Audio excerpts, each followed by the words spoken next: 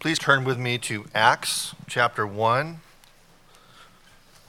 I'll be reading verses 12 to 26, all the way through the end of the chapter.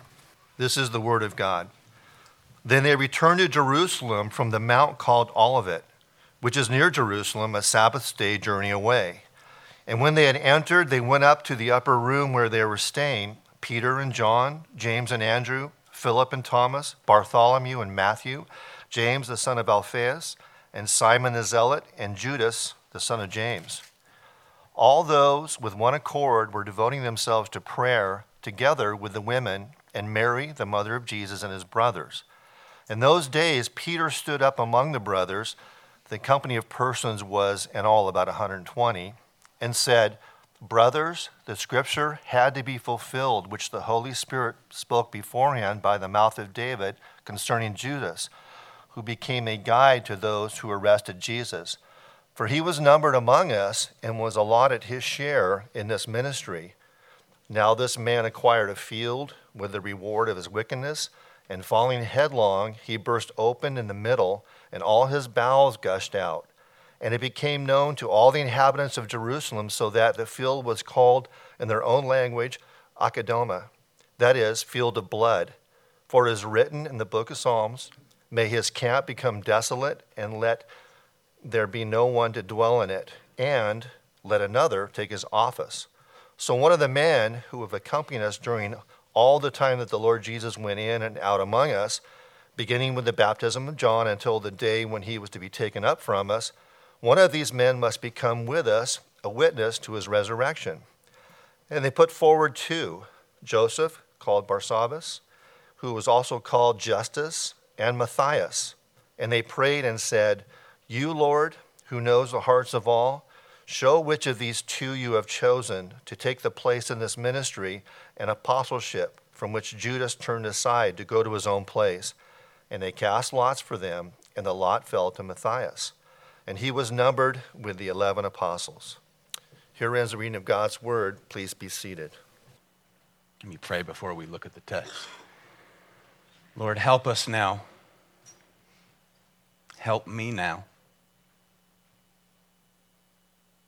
to proclaim your word and your dear people to hear it, receive it, to rest in it, to rejoice in it. You are in absolute sovereign control as you extend your kingdom. For the glory of Jesus' name we pray. Amen. Last week, we began looking at the book of Acts, the opening 11 verses, and we discovered from the outset that what controls the story of the church and of Jesus is his ascension into glory, the ascended Lord, Jesus Christ. And now, because Jesus has been raised and ascended, Luke, the author, he wants us to know that the work he began to do is the work he continues to do to this very day. And this morning, I want to re-anchor us to what we saw last week. The sovereign activity of God acting in the book of Acts. The sovereign activity of God acting in Acts. The risen Lord Jesus fulfilling his purpose as his purpose, marches through history. Now, through Luke's writing, God wants his early church, and now us, to live with an awareness. Okay? A growing awareness of and a confident trust in the sovereign plan of God being worked out in time. A growing trust or a growing awareness of and a confident trust in the sovereign plan of God being worked out in time. That is the lordship of the risen Lord Jesus Christ being actively exercised in the church. So the question for us this morning, beloved, is this: what will the active mindfulness of those two things produce in the people of God? Okay, that is a growing awareness of and a confident trust in the sovereign plan of God being worked out in time. What will those two things produce in the people of God? Ponder that as we work our way through this. Now, although it is inevitable that there's opposition to God's purposes, there have been and there will continue to be, regardless, the advancement of God's sovereign plan and purpose, friends, it is unstoppable. Unstoppable. Nothing can impair it in the slightest. Not the most unthinkable betrayal, which happened with Judas. Not even the most horrific expression of brutality and hatred against God, which happened at the crucifixion. None of those things can thwart God's purposes. None of those things were a surprise to God, as we shall see. God's purpose to save men and women throughout every tribe, tongue, and nation of people, friends, it is unstoppable. And we have to know this. So our growing awareness of that and confidence in that translates into a certain kind of activity for the people of God. Or I should say certain kinds of activity for the people of God. That is what we will observe this morning. There are three observations relative to the text before us this morning. The first is a confident trust in waiting on God. Confident waiting on God. Number two is dependent prayer to God. And number three, a commitment to the authority of the Word of God. Number one, a confident waiting on God. Number two, dependent prayer to God. And again, number three, commitment to the authority of God's Word. We'll see that unfold as we work our way through. But first, I'm going to review because there were some significant things that have been said and have taken place up to this point. It all connects, so it's important we understand. If we go back to verse 4, Jesus, as he gathered them, his disciples together, he commanded them not to leave Jerusalem. Notice, but he calls them to wait. To wait for what the Father had promised. And he said, you will be baptized with the Holy Spirit not many days from now. Now, they cannot do what God has commissioned them to do until they're enabled to do it. All power and authority has been given to me in heaven above and earth below. Go therefore and make disciples of all nations. They cannot do that until they're empowered to do that. But in verse 6, notice, they ask, Lord, will you at this time restore the kingdom to Israel? Now, in their minds, that's a good and logical question, but it's very limited in range regarding the kind of restoration Jesus is after. It's very limited. Remember, their minds are log-jammed with an interest in the hope of seeing the kingdom of God, the kingdom of Christ, realized in the restoration of Israel's national independence. Primarily because, if you remember in our study in Acts, they were captivated by the thought of holding positions of authority in that kind of kingdom. Remember that? Could we sit on your right hand, on your left? Positions of power. The Lord's answer, if you notice, transcends all expectations about the kind of kingdom he is building and its ultimate expression. He says to them in verse 8, "It is not for you to know times or dates, which the Father has fixed by his own authority." You see, they were concerned with the when of the kingdom's full consummation. He wants to them, Jesus that is, wants them to know how it's going to come about. They were expecting that the full consummated expression of God's promises would come to pass in one cataclysmic moment. But that, my friends, is something that's reserved for the second coming. The consummation, that is a new heaven and a new earth. Notice what he says. Okay, but it's not for you to know times and seasons, but you will receive power when the Holy Spirit has come upon you, and you shall be my witnesses. Witnesses of the King of the kingdom. You will be my witnesses, notice, both in Jerusalem and in all Judea and Samaria and even to the remotest part of the earth. Those three phrases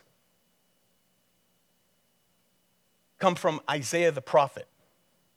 Isaiah the prophet, chapters 32, 43, 44, and 49, concerning Yahweh's suffering servant, the Messiah, Jesus, who is the Christ, and those who belong to him. And their witness of him. Their witness about him, that is his death, burial, resurrection, and his ascended reign. Prophesied in Isaiah. Now, with the first coming of Jesus, beloved, the first coming of the King, the age of the kingdom has been introduced. When Jesus came, he inaugurated the kingdom. Amen? It is not postponed until some time yet future. The kingdom is now. Jesus said, "Behold, the kingdom is upon you." When he comes again, that kingdom that he established when he came the first time will be fully consummated. It will supersede the inaugurated version. So there's two expressions of his kingdom that overlap. The already established kingdom, the church age, and the not yet consummated kingdom, that version. That is to say, this is the kingdom age. The church age is the kingdom age. Remember, for instance, when the angel visited Mary, "You will have a son, conceived of the Holy Spirit. You shall call his name Jesus." In Luke chapter 1, verses 32 and 33, he will rule over the house of Jacob, that is, the house of Israel, for how long? Forever. Question, who's the house of Israel? All those who believe in the King. All those who trust in the King of the kingdom. And as I said last time, beloved, the church does not replace Israel. As we read all of Scripture, the church is the true Israel of God in full bloom. That is to say, the church is to Israel what the butterfly is to the caterpillar. That is the caterpillar in a new phase of existence. God's one plan throughout redemptive history has come to full bloom with the coming of the King and the sending out of his witnesses. A kingdom made up of an international, multi-ethnic people, God's elect from throughout the nations. That is God's true Israel, his redeemed people. There is no Jew, there is no Gentile, for we are all one in Christ.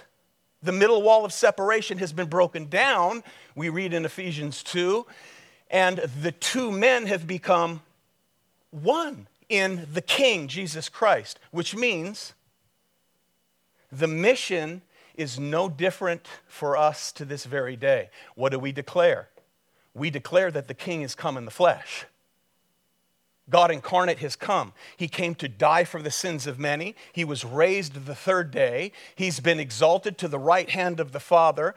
You are called to repent and believe in him in order to experience his forgiveness and the gift of eternal life. Message is the same. We are kingdom what? Witnesses. A kingdom of priests. The church of Jesus Christ. And we proclaim the same message until the next event on his redemptive calendar, and that is the glorious, unmistakable, anything but secret return. Notice verse 10. Don't stand gazing up into heaven, says the angels to his disciples. This Jesus, notice, this Jesus who was taken up from you into heaven will come in the same way as you saw him go into heaven. Notice, in the same way. Notice, look at what constitutes that sameness. Look at the text. This Jesus, that is, the eternal Son of God himself, still possessing a glorified human nature and body, this same Jesus will return in the same way. His return then, beloved, it will be personal, but not private. Here, his disciples privately witness his ascension, but when he returns, we read in the book of Revelation, every eye will see him. Every eye will see him, visible and glorious it will be, in all who have rejected the King of the kingdom. We read these words. When he returns, every eye will see him. And they will cry out for the mountains and the rocks to fall on them. They will cry out, fall on us and hide us from the presence of him who sits on the throne. Where is that throne? On earth or in heaven? In heaven. They will cry out, cover us, these rocks, these mountains, from the wrath of the Lamb. Now, these disciples are going to go on, they're going to understand about the kingdom, and they're going to spread the gospel worldwide. Therefore, he says, don't be standing around looking up, but because between his going and coming, there must be another coming and going. That is, the Holy Spirit must come, and you boys must go. Amen? That's where we are. And that leads us to our first point in the text this morning. That all leads up to this, and our first observation with regard to that is a confident waiting. Confident waiting. Verse 12. Then they returned. Those who witnessed his ascension, they returned to Jerusalem from the Mount called Olivet, which is near Jerusalem, a Sabbath day's journey away. When they had entered the city, they went up to the upper room where they were staying. A Sabbath day's journey, this doesn't mean this was on the Sabbath. That's just a simple Jewish way of defining distance. About 2/3 of a mile. 15-minute walk. So they return to the, is emphatic by the way, the upper room, perhaps the same upper room for which Jesus had the Last Supper. Don't know for certain, but this is a place they all met, and they are in the time between the promise that has been made and the promise being fulfilled, which we shall see in chapter 2. They're in between. And until then, they are to what we all love to do, wait. One of my favorite modern musical poets, who just died a few months ago, in one of his songs writes, "The waiting is the hardest part." I don't like to wait. Waiting is hard. Learning to wait is harder. But let me say this, it is vital to the Christian life. I came across this quote this past week. It goes like this. second only to suffering. Waiting may be the greatest teacher and trainer in godliness, maturity, and genuine spirituality most of us ever encounter. End of quote. We all go, yeah, amen. Do we not? So here we see this confident waiting because of a growing awareness and a confident trust in God's plan being worked out in time. Remember, they have experienced 3 years of intense training. And here they are waiting. So it begins to translate here into one of the sweetest things that a believer can experience. Notice what it is: close fellowship. Fellowship with one another. They're joined together here in unity as they confidently wait for God. Confident waiting. Now, before we look at how they waited, I want you to notice some of them who are waiting. Notice, we see his apostles, Peter and John and James and Andrew, Philip and Thomas, Bartholomew and Matthew, James the son of Alphaeus and Simon the Zealot, and Judas the son of James. Friends, always without exception throughout the Gospels, when the apostles are listed, Peter is always first on the list. Always without exception, the last one on the list is Judas Iscariot, the one who betrayed the Lord. Here, his name isn't listed. We shall see as we move on, he's dead. And, as a matter of fact, he's in hell. He's referred to as the son of what? Perdition. So often referred to as the 12, they are now 11 minus the one who betrayed the Lord. Okay? Notice also there's the women. Friends, these are the faithful servants of God, our Lord Jesus Christ, who traveled with him. They supported them, we learn from the Gospels, out of their own means for his public ministry. These women, these are amazing women. They're the last at the cross and the first at the tomb. Therefore, the first witnesses of his resurrection. Beautiful. Notice Mary, his mother, the mother of the Lord Jesus Christ, who was called by God to give birth to the Son of God, the head of the church, and here she is now during the birth of his church. And is the last time we ever hear about the Blessed Mother of the Lord again. Blessed Mary.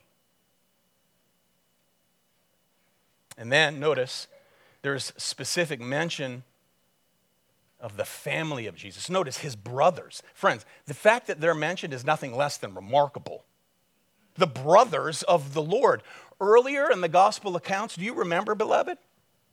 Their hostility towards him.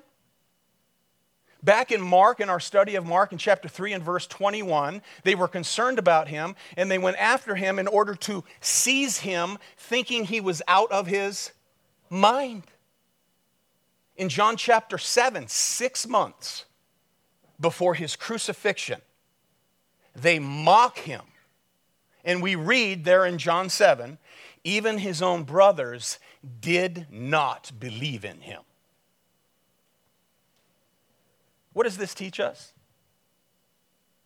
This is an encouragement. The fact that Jesus was no stranger to the pains of an unbelieving, divided family. He can relate to you. Many of you suffer because members of your family show continual hostility before God and his gospel. And he wants you to know he can identify with that kind of heartbreak. Have you ever thought about that? That he knows what it's like to deal with unbelieving family members? And he's Messiah, he's Christ. Imagine living with God in your house. What did they witnessed him never sinning, the perfect son, to say the least. I'm sure he helped changing their diapers. The perfect Son of God. So this is an encouragement because these same brothers are now here among believers. James is one of them. He would lead the church in Jerusalem, and he would pen the epistle that bears his name, as well as Jude. Here they are.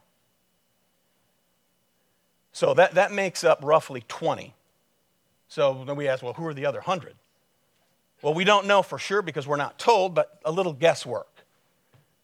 Perhaps Nicodemus was there. Perhaps Joseph of Arimathea, who provided his own tomb for the burial of Jesus. Perhaps. It's okay to speculate.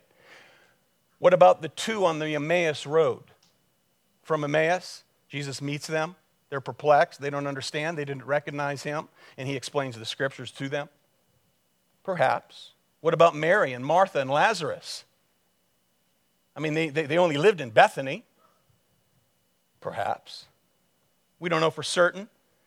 But here's a group of 120, an incredibly diverse group, joined together in unity. And they would go out and they would turn the world upside down once the Holy Spirit descends.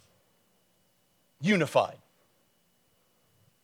waiting on God, a confident waiting. Now, they were waiting for something specific,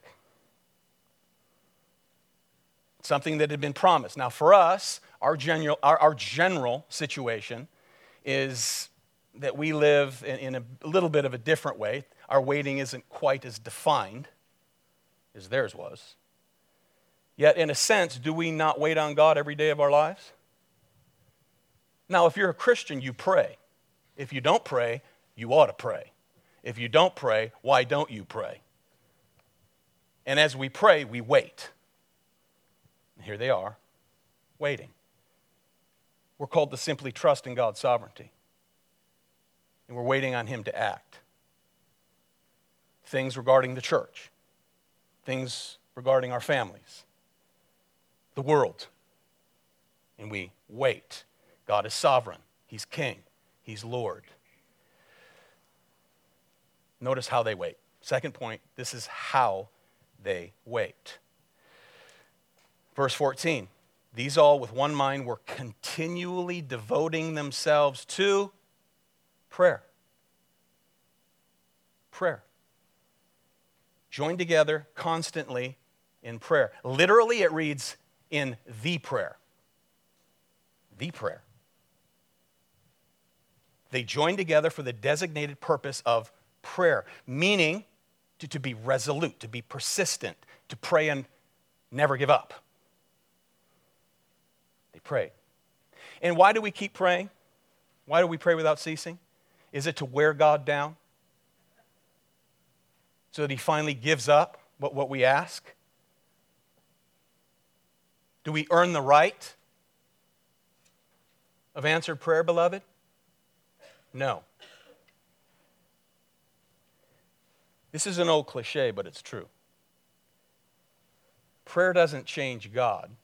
Prayer changes you. Prayer doesn't change God. It doesn't change his sovereign will. When we pray, we're aligning our will to his, and it transforms us.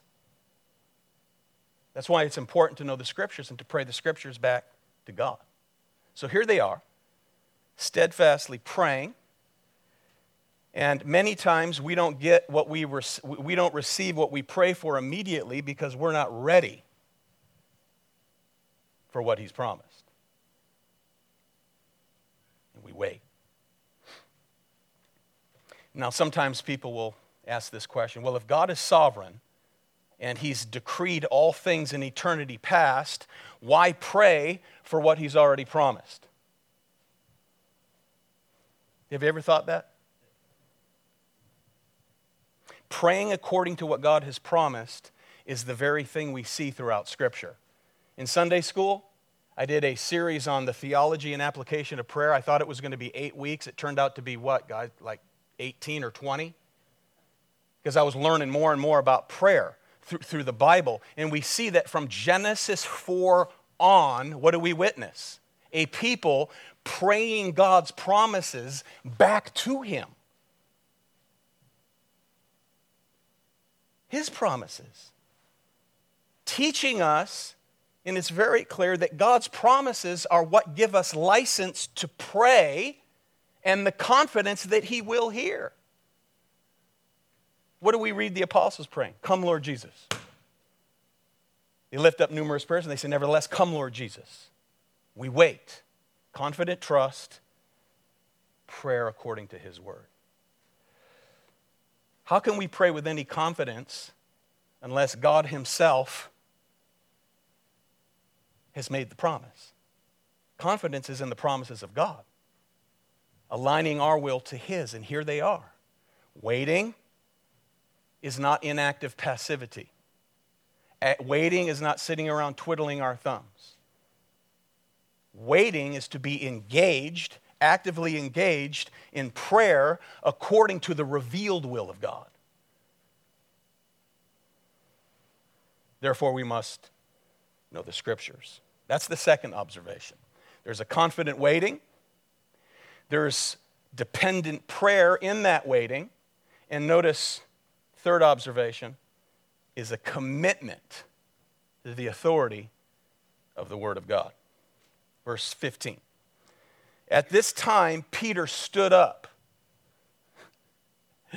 in the midst of the brethren. A gathering of about 120 persons was there together, and said, brethren, the scripture had to be fulfilled, which the Holy Spirit foretold by the mouth of David concerning Judas, who became a guide to those who arrested Jesus.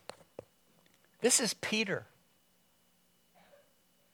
the one who experienced that devastating fall of denying the Lord Jesus Christ 3 times. You remember the night prior to the denial, what Jesus said to him? He said, Simon, Simon, Luke 22, verse 31. Satan has demanded permission to sift you all like wheat, but I have prayed for you that your faith may not fail, and you, when you once have returned again, strengthen your brothers. What's he doing here? Strengthening the brethren. How? By the word of God. Edifying the people by the Holy Scriptures. He leads. He leads by preaching, studying, and rightly dividing the word of truth. That's how any pastor or leader is to lead. Preaching, studying, teaching, rightly dividing the word of truth. Not novel ideas. That's no way to lead. Not by performance. That's no way to lead. Here he is. Remember, Jesus opened their eyes with regard to how to interpret the Scriptures. Remember that? This is how you interpret the Scriptures. Christocentrically. Christ-centered. In Luke 22:44, after Jesus had been risen from the dead, he'd been raised up from the grave, he's walking, and he runs into 2, providentially, from Emmaus. They're on the road, they're discouraged, they're down, they don't understand what's happened.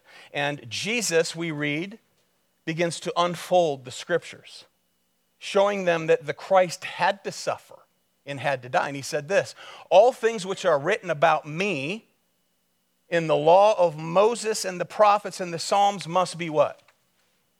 Fulfilled. Lesson and a reminder. Let me spend a few minutes here. All Scripture, friends, from Genesis on, is to be read anchored in Christ. Okay, that is to say, Jesus Christ is the hermeneutical key. That is, he is the interpretive lens through which we read all the Scripture. One of the pitfalls of our generation is to make Scripture about us.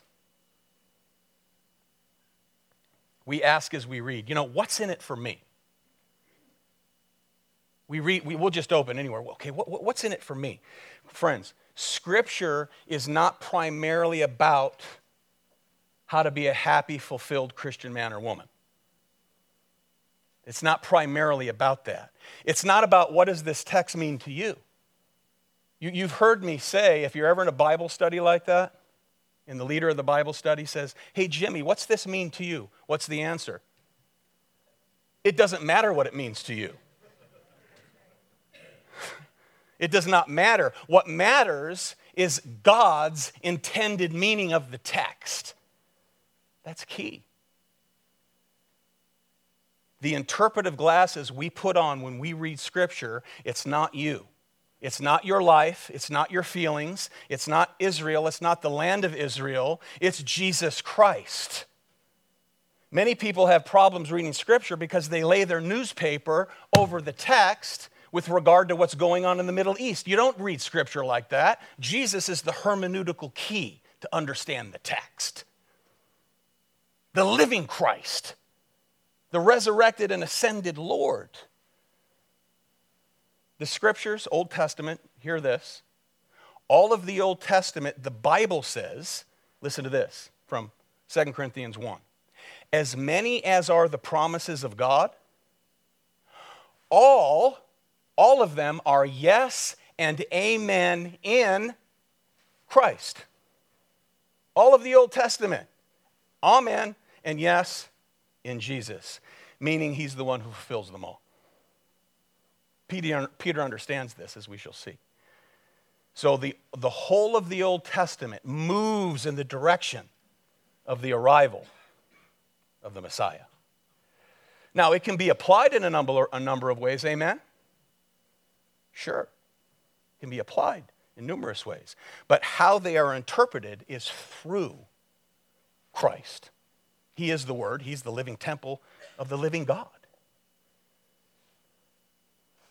So the Scriptures, again, are primarily about the revelation of God's saving power in the person and work of His only begotten Son, Jesus Christ. That is the grid. He is the grid by which we are to interpret God's Word. So, you will never be able to answer properly or profitably what is in it for me unless you know what's in it about Him. Key. Notice, verse 15. At this time, Peter stood up in the midst of the brethren. A gathering of about 120 persons was there together and said, Brethren, this scripture had to be fulfilled, which the Holy Spirit foretold by the mouth of David concerning Judas, who became a guide to those who arrested Jesus, for he was counted among us and received his share in this ministry. Now, as we read on, he must be replaced. Why? Because there must be 12. Well, what's the big deal? Why can't it just remain 11? Because, beloved, 12, the number 12, is part of a much bigger story, a grander story. Going as far back as to Genesis, the first book in the Bible, and it's consistent all the way to Revelation, 12 is a very important number. Jacob, the one God renamed Israel, had how many sons? 12. The nation of Israel was comprised of how many tribes? 12. The ultimate Israelite, Jesus, by design, his very life reflects national Israel and the Exodus, but successfully. He succeeded where Israel failed because he's the true Israelite. Out of Egypt I have called my son. Matthew's gospel applies that to Jesus. The nation of Israel was baptized by way of the Red Sea. Jesus commenced his public ministry, baptized in the Jordan. The nation of Israel, they were tested 40 years in the wilderness. Jesus, 40 days in the wilderness. Successfully. Israel went up the mountain to receive the law of God. Jesus went up the mountain to give the new law of God. So Israel's purposes are fulfilled in this, the true Israel of God, Jesus, the Christ, Son of the living God, requiring now 12 to carry out his mission and message. He's fulfilled it all. Then notice a parenthetical interlude, beginning of verse 18. Remember, Luke is the author. The original recipient is Theophilus.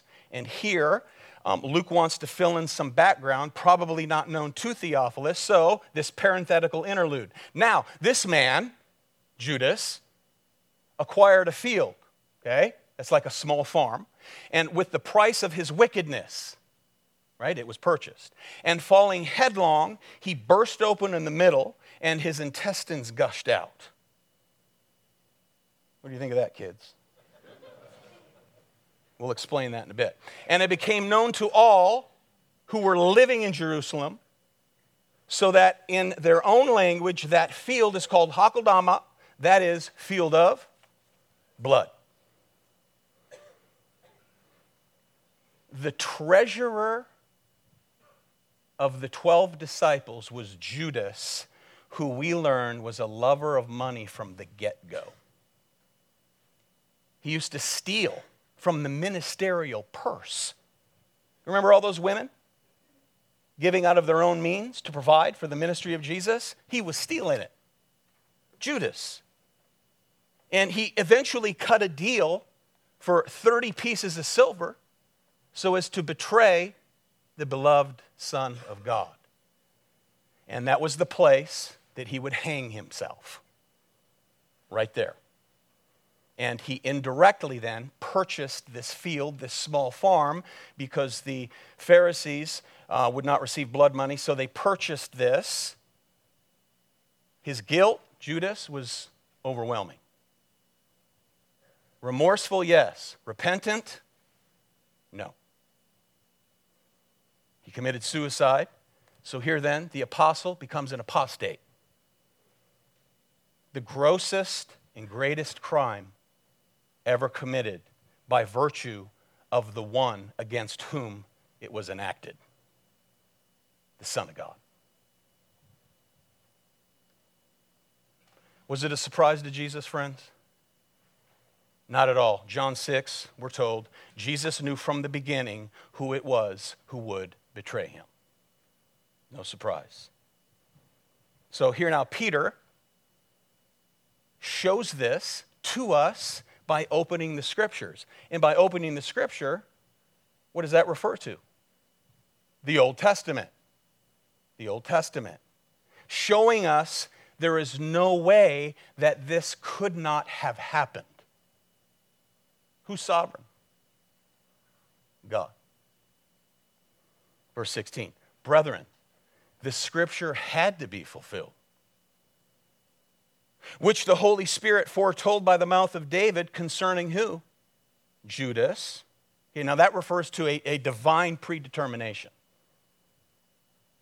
God divinely predetermined this. This is the very plan of God. Prophesied by way of divine inspiration 1,000 years before through the hand of King David. Verse 20. For it is written in the book of Psalms, let his homestead be made desolate. Let no one dwell in it. That comes from Psalm 69. And let another man take his office. That comes from Psalm 109. So David, writing about events unique to his own time and his own experience as God's anointed king of Israel, he writes about his enemies, right? These men who revolt against him. Question, does David realize at the time that what he writes here, amidst his circumstances, that he's actually writing words that will ultimately be fulfilled about God's Messiah 1,000 years in the future? Highly doubtful. No. Remember, Scripture, all Scripture is written by way of dual authorship. The hand of man as inspired by the Holy Spirit. David penned it by inspiration of the Holy Spirit, and Jesus, when Messiah comes, would choose Judas as one of the 12, fulfilling his preordained plan. So, knowing as we do by the teaching of Jesus how to correctly read Scripture, the Bible, we're reminded, is one book telling one grand story. Numerous narratives that make up one grand narrative, all pointing to Jesus. So David's life, along with Israel, its temple, its sacrifices, its rituals, its feasts, its ceremonies, and a host of prophets, priests, and kings, all served a prophetic function pointing to God's Christ, the Messiah. Notice, go back. If, verse 16, the Scripture had to be fulfilled, if the Scripture had to be fulfilled, which the Holy Spirit, notice, foretold by the mouth of David concerning Judas, some of you may be asking, doesn't that make Judas an innocent victim? I mean, if God preordained all of this, does that not make Judas a mere divine pawn? Absolutely not. Everything he did was entirely of his own doing. Are we clear? Entirely of his own doing. Choosing as he did to betray the Lord. Notice verse 18. This man acquired a field with the price of whose wickedness? His wickedness. God didn't make him wicked. We're wicked in and of ourselves. And unless God restrains our wickedness and transforms us by his grace, we're capable of anything.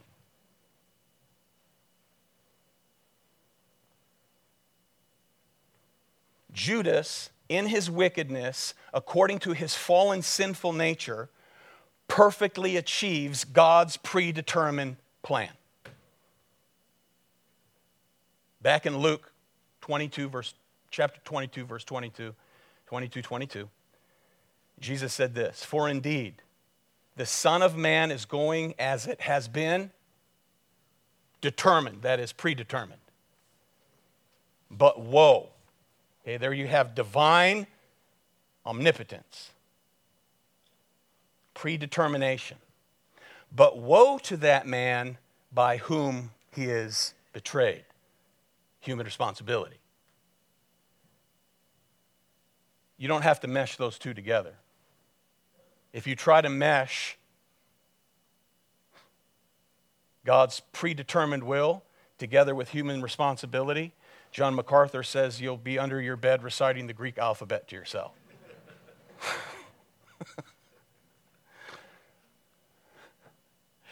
Matthew 27 tells us, notice, this field purchased with blood money became a cemetery for strangers, fulfilling this psalm. It fulfills the psalm. And notice, falling headlong, he burst open in the middle. Well, you go, wait a minute, Matthew tells us he went out and hanged himself. So as we mesh the phrase together, fray, F-R-A-Y, we go, well, what does this mean? Well, it means this, quite simply. He went and he hanged himself, and his body probably was there for a considerable amount of time until the branch of the tree broke, or they cut him down, whatever the case, or the branch broke and he fell, and because of decomposition, when he hit the ground, he burst open. Amen? One of the fathers was telling me they read this to their children. They were all anticipating hearing about his bowels bursting open, so there you have it. Verse 21.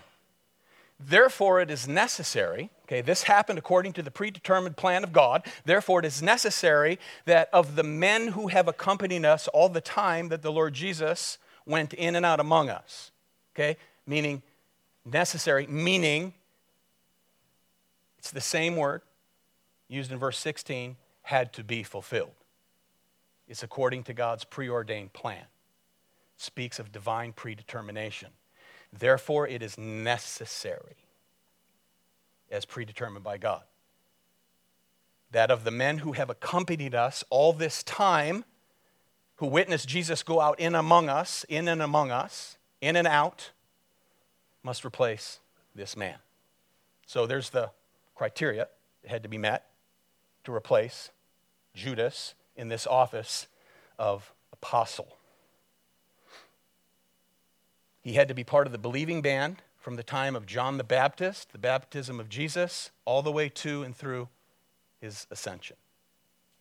Secondly, he had to be an eyewitness of his ministry, his miracles, his teaching, his arrest, his crucifixion, his dead body, his resurrection, and then his teaching those 40 days between the resurrection and the ascension. Is one who witnessed that the one who died is the same person who was raised again. Witness, according to Scripture. And then thirdly, he would have to be commissioned by Jesus himself to that office, as we'll see in just a moment. Side note, this position of apostle, the criterion here for an apostle, that is a clear mark that there are no apostles in our day, beloved. Amen? I don't care what men say on TV. I'm an apostle of Jesus Christ. No, you're not. They're all in heaven. So knowing here what the criteria is, they whittle it down to 2. They prayed. They cry out to God, Lord, show us which one it should be. And only after doing that do they engage in this election process. Notice, verse 24. Notice, they prayed and said, you, Lord, you know the hearts of all men. Show which one of these 2 you what? Have chosen to occupy this ministry and apostleship from which Judas turned aside to go to his own place. That place is hell, friends. Nothing to laugh about, but very sobering. And they drew lots for them, and the lot fell to Matthias, and he was added to the 11 apostles. Here he makes up 12. So they prayed, seeking God's direction, followed by trusting in God's sovereignty. The same one who chose the other 11 here has already chosen the replacement, verse 24, and they pray that he simply reveal the one for whom he is chosen for this office. And they use a common Old Testament practice of casting lots. And by the way, this is the last time it's ever mentioned. All right? Remember I said last week, there are certain things in Acts that are descriptive and not prescriptive. In other words, certain parts of the text are describing what took place, what practices took place. They're not prescriptive in that, hey, let's cast lots to discern God's will. See, the Holy Spirit will descend in chapter 2, and we now test all things in light of Scripture as led by the Holy Spirit. So they cast lots, probably stones that had certain markings on them.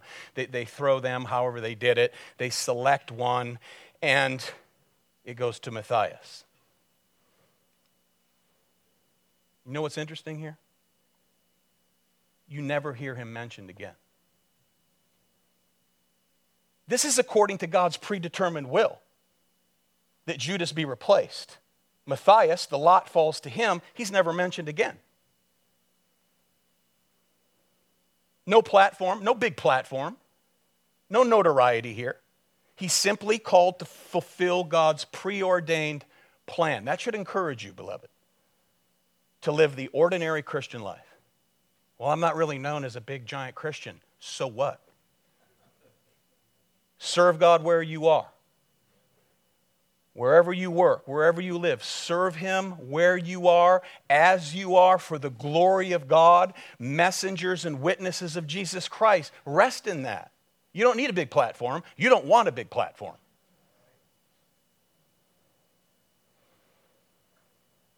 You never hear of him again. So they waited, they prayed, and then they respond. Matthias. Now, to close up, I do not think any of us here would argue, at least theoretically, regarding the importance of prayer in the life of the Christian and his church. Right? Do we pray?